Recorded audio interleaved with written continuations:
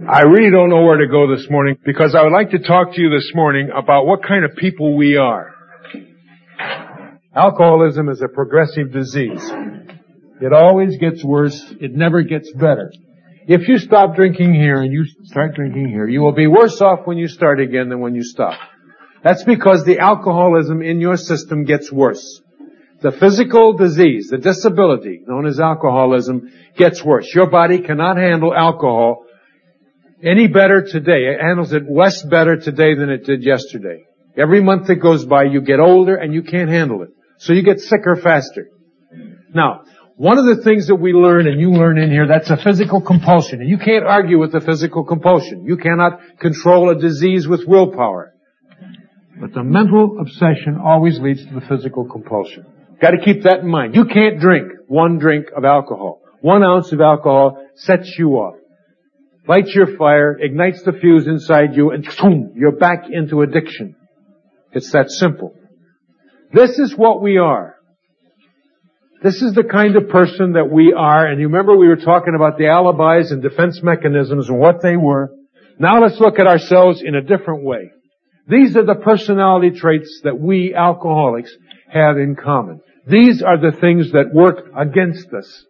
These are the things that can trigger something in you that makes you decide that you're going to drink. These are the things that are going to do you in, so to speak. One of them is this business about our personality. We start off with externalization. Externalization.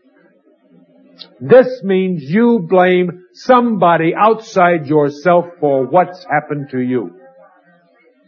You blame somebody else for the fact that you're in here. You blame somebody else for the fact that you can't handle alcohol. You externalize. The problem is always Freddie, Johnny, Mary, Susan, the world, the boss.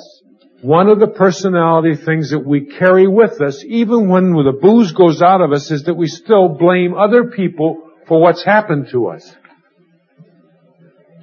Now I think you'll find it easy to recognize when you're externalizing. When you're saying, oh, why are you in the carrier clinic? Because I lost my cool. You didn't lose your cool. The fact that you're here is not because you lost your cool. That's not an externalization. It's not the thing outside you. The fact is that you forgot. You didn't come here because your husband gave you a bad time or because your family became unmanageable.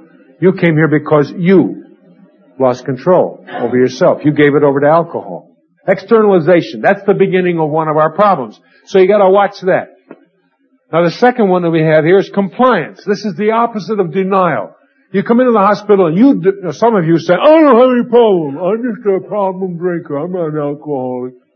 Or I don't drink too much. Everybody else does. The opposite of this business of denial of your habit is the person who complies. Oh yes, I'm a terrible alcoholic. I drink way too much. Everything that I've done in my life has been wrong because I drank too much. And you go on and you comply. Oh yes, counselor, thank you. Tell me more. You'll come up after a lecture and you'll say, oh boy, I needed that. You'll begin to learn real fast that the way to get along in the unit is don't argue with anybody. Listen to it and mouth some of the phrases. Oh yeah, I'll live one day at a time. I won't take 1 drink. Complying is dangerous for you and me. The minute we start to comply without believing, without understanding, what we're doing is we're going through a charade. Okay? Another one that comes zinging up here is impulsiveness. We are very impulsive people. And on the outside, what got us into trouble is we don't stop to think and to remember that 1 ounce of alcohol sets off the compulsion in us that makes us get drunk. We forget that. Impulsively we say, okay, I'll try one. Impulsively, we let impulses run our mind. It's a thing that's lying very, very close to the top of our personality. To impulsively decide to get too tired, too hungry, too angry, too lonely, too everything, all at once. We're impulsive. And impulsiveness, if you don't recognize it, can cause you a great deal of trouble when you get out in igniting that business of the mental obsession. Now, another one we've got going for us is kind of fun too. That's the indecisive one. Now, indecisiveness is us when we're compromising and say, on the other hand, Indecisive as we are, we don't make our mind to do things. We will-o'-the-wisp. We don't know whether we're going to go to work, whether we're not going to go to work, whether we're going to go to the carrier clinic, not go to the carrier clinic, go to the AA meeting, get well, not get well. We don't know which way we're going to go. Remember, you're not all of these things at one time, fortunately. Now, the other one we have, which is a lovely one. This was one that affects, I would say, 99.99%.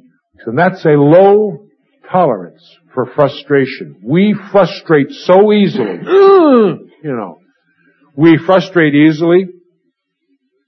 And part of this is we can't take criticism. And we do frustrate as a result of somebody saying, look, your best friend won't tell you, but, you really should use a man's deodorant or whatever it may be. You don't like that kind of criticism. This is the thing that creates problems for us in our homes, in our businesses, and in our recovery.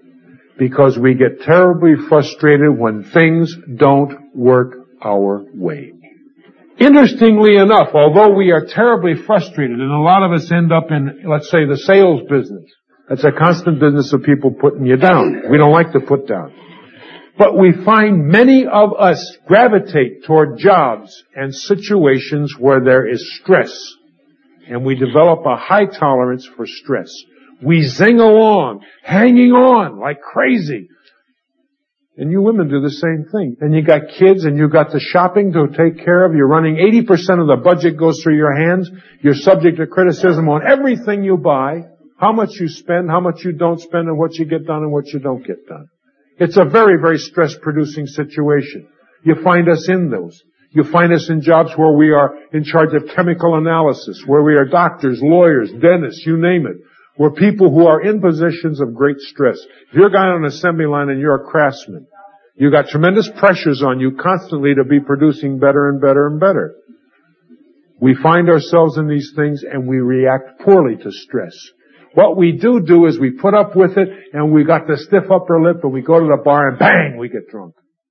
Here is one of the favorites of most of the people, and it's easiest to recognize, is the fact that we are terribly remorseful and guilt-ridden people.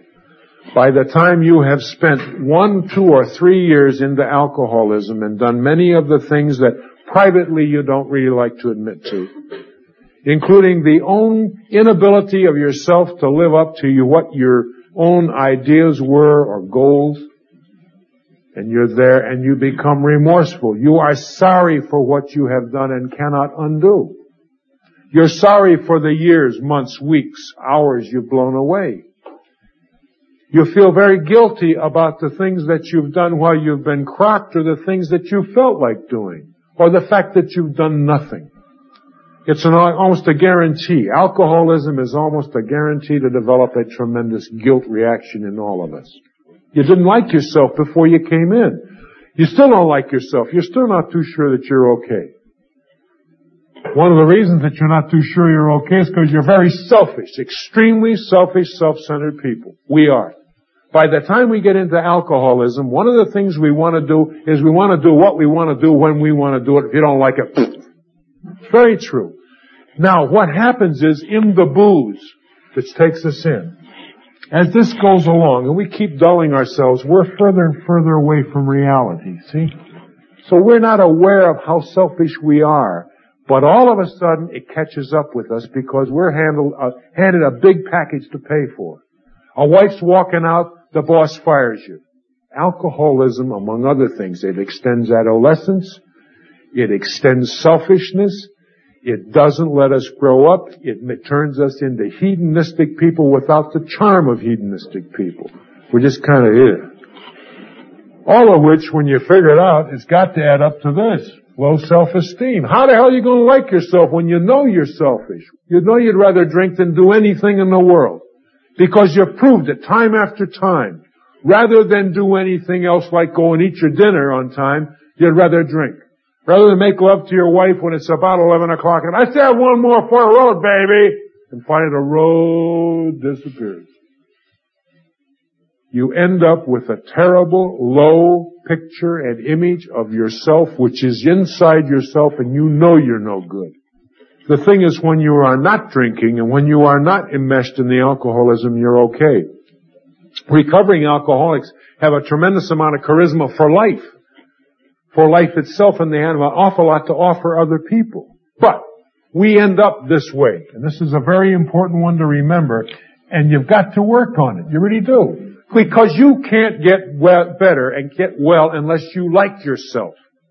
You've got to accept yourself.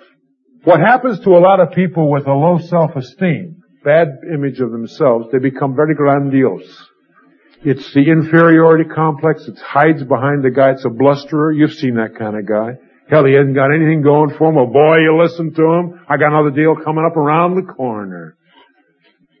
I see you smiling. Yeah. Okay. What we do is we put on a great front for other people. We become grandiose in our behavior. We become grandiose and push down the other people. We become grandiose in our actions and our thoughts and our words and our deeds and in our imagination. We compensate for being schnooks by acting like we are emperors. Okay, dependency. Now, here's a good one because two things happen in dependency. One is you depend upon your spouse, if you're a guy, to phone the office and say, well, he isn't in again because he's got aging flu. Well, yeah, he's got another case of the aging flu. Yeah. Once a week, right. Okay. Somebody else is covering up for you and you're dependent and you really don't like this being dependent business. That's one of the things that happens to you. The other one is you become dependent very often. An institutionalized dependency where you keep going from one rehab center to another, shopping around, not for sobriety, but to get enough well to go back and do what you were doing before, which is to drink yourself into oblivion and then when you get too bad, then come back again. And you've got spouses who will help you do this. One of the things for you to remember is, did you ever happen to think that maybe out there they like you the way you are because you are an easily controlled blob? You are a wet, squishy, easily controlled blob, and if you get out of hand, all you have to do is just kind of give you the knee and you'll fall down. But dependency, then we become dependent upon institutions to put us back together again, and we have a bigger cyclic disease than the guy's just drinking out there. We have a high-level 20th century Social Security kind of disease, where you drink, and you get high, and then you get drunk, and then you get hungover, and then you get institutionalized. And then you keep doing this, and you're sent back, and maybe you can put together, you're the kind of guy that makes, not quite 90 days, 89 days on the AA program, time after time after time, we abdicate. This dependency becomes an abdication. Many men do this. They don't run the checking account. They give that to the old lady and then they bitch like hell because the old lady doesn't have any money to pass out. And then you hate her. You put her in a position of being a matriarch, etc., etc. Dependency. Dependent in all the areas of our lives, but not able to admit the fact that, man, we need help. Why? Because you don't have the information. You're not dumb and you're not stupid. You just don't know. You haven't heard what the facts of life are. You don't know that medically you have a disease called alcoholism and that historically any addictive disease requires some help from the outside to break the cycle.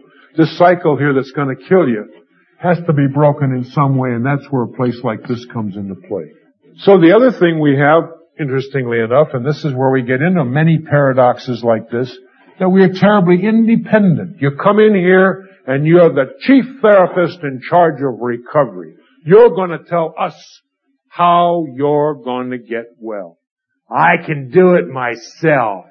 I can get well myself. I don't need that old AA. Independent. Independence can be a dangerous thing. Mom, I can do it myself. This is the one that says I can stop drinking. This is the one that says I have controlled my own destiny successfully for all these years and I now can do it about alcoholism. And I submit to you, you can't. Because what you have is a fatal, progressive, and incurable disease that does not respond to independence any better than it responds to aspirin. There's no way you can cure your disease by yourself, the disease of addiction. No way. It just can't be done. Hostility. I do not have a special on hostility and anger. But one of the things that does happen to us is that because we comply, because we are forced to do a lot of things that people don't like, or that we don't like, we're forced to do an awful lot of things. The alcoholic would like to be left alone and do his own thing. Let's face it. I would like to do my own thing. I don't like all this garbage that's laid on me by by wives and children and by the boss and by that sort of stuff. I would like to do this. The fact that I can't get my own way, that I frustrate. And if you're honest with yourself, you're going to say, yeah, I'm very easily frustrated. You are, and I am. And I don't like to be put down, and I don't like criticism and all that sort of stuff. What happens to all these reactions, to all this emotion? Well, since it's negative, it forms a hostility, a deep-seated rage that's inside of us, but way down about 4 or 5 levels inside. Now, you can argue with it all you want to, but that's where it is. And just as in nature, nature abhors a vacuum and will scorch something in there all the way from seawater to air, the same way is that with hostility, it has to do something. Hostility creates a reaction in your body and in your mind. And we are hostile people, smiling on the outside as we listen and say, "Wow!" Really do. We do this. Now, this is something that you work along with yourself as you realize when you start to get sober, here's your personality. All the wonderful things about your personality, and it's been overlaid by booze. So that what you got is you don't even see yourself. But you take the alcohol out of your system and you know what's going to happen. There you are, naked. All those people can see you the way you are. All your hostilities, your angers, your reactions. Or, if you're afraid to show them, they have to sit on them. And they're walking around with you day after day and all, morning, noon, nighttime too. Sentimentality. Some of you are what I call Red Crossers. You're very interested in what's happening with the rest of the patients in this hospital, and especially those other poor, suffering alcoholics. And you run up and you want to get literature and you want to help them. You run to the defense of the underdog. You're too harsh on that person, counselor. The sentimental slob. This is the guy that he's in the bar and he has too many and he begins to cry a little bit. Oh, it's just a terrible thing. You just don't know what's happening. This world is so like that poor doggy, Blackie the dog. You keep on listening to this guy. He's talking about his dog. Finally, you say, what happened? Well, he died. He got hit by a car. It's so terrible. Then you find out that was 1922. A long time ago, but he's very sentimental over what happened. He's very sentimental about many things. Very sentimental, usually about the wrong things. And has a high emotional investment in a lot of tinsel instead of being sentimental about the things that are important. Which leads him to a sexual immaturity, which is kind of like watching a whole bunch of bad 1941 movies. The sentimentality, mistaking the sex drive for love, mistaking a lot of things for love, not even knowing what the hell love is, getting in a situation like that. Which leads us into a sexual immaturity where we do not perceive A, our own behavior, and it's rather weird, or it certainly isn't appropriate, or B, that of those around us is not appropriate either. We encourage the neurotic in the partner we've got. Now, a lot of this is because, as alcoholics, we have deviated from what's so-called normal, averages. And we have never grown up.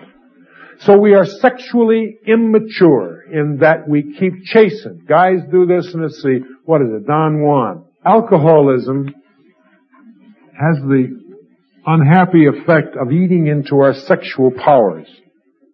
This means that when you have too much alcohol, you cannot perform adequately sexually. The male cannot get an erection. That means he can't get it up. This leaves women very frustrated because they are not able to achieve a good sexual relationship under those circumstances.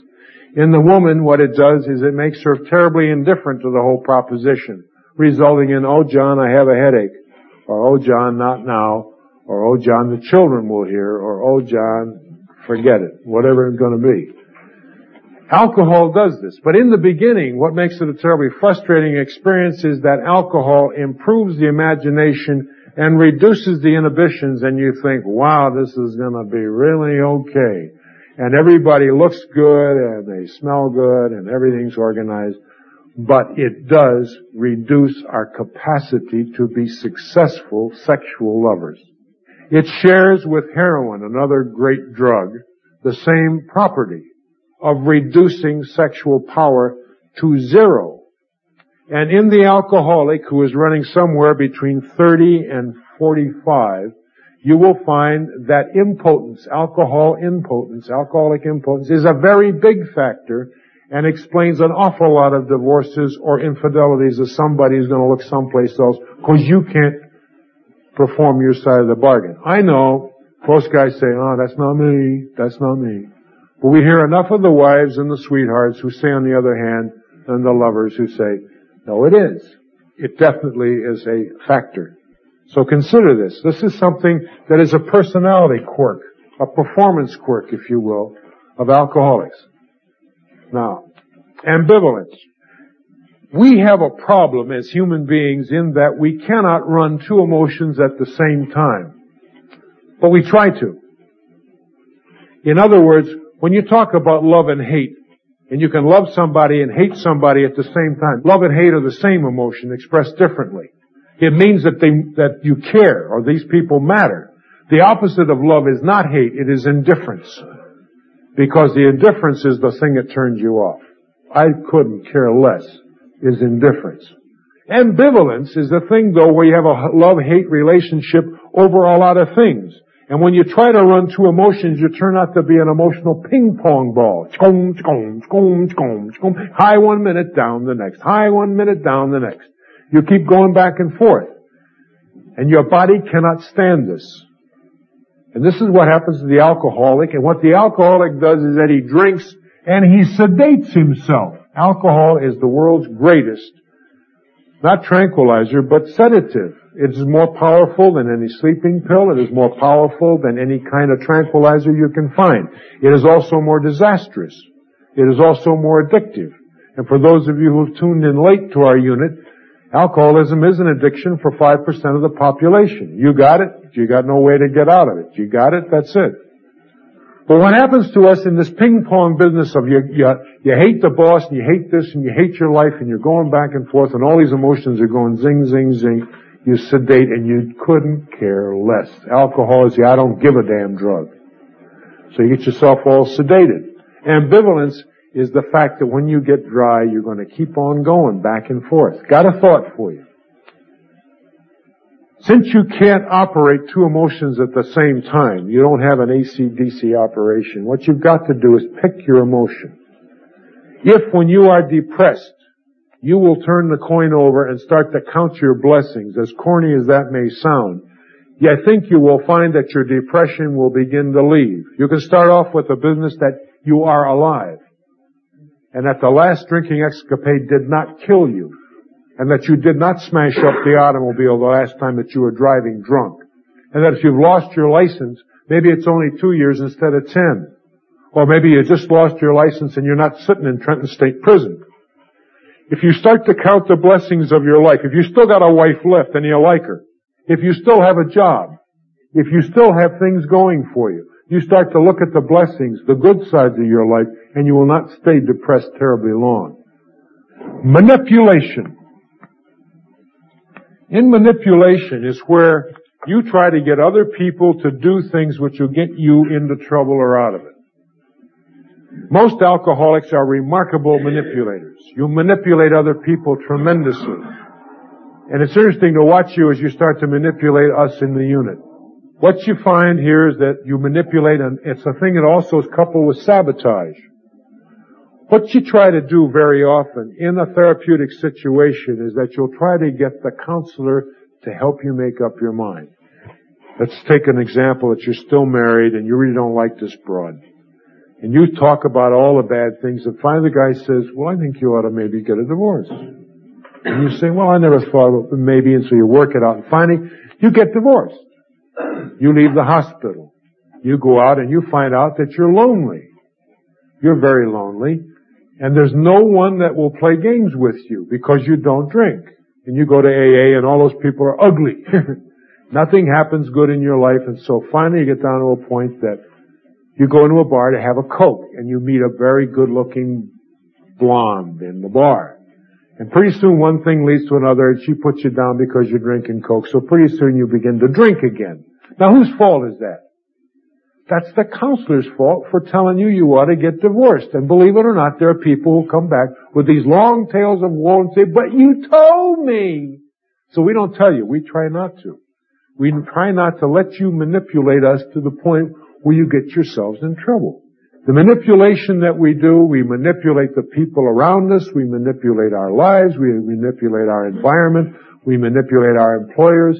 Many of us manipulate ourselves right in here. Now, today's session is to say, hey gang, look at what you are. I don't know that we've got any magic bullets of how to fix what you are, but the first thing you need to do is to become honest and say, hey, yeah, that's me. I've got one of these anyway. Or I've got this one and this one. Then you go find a counselor, or you work with your doctor, or you work in these groups and you talk about it and you talk it out and you get it out to where you can do something about it. Because what's going to kill you is the stuff that stays inside of you instead of coming out. By kill you, I mean get you back into booze and get you back in being what you were before you came in. You know one thing. Now, this is the alcoholic personality. Now, the person who's going to diagnose you is going to be you.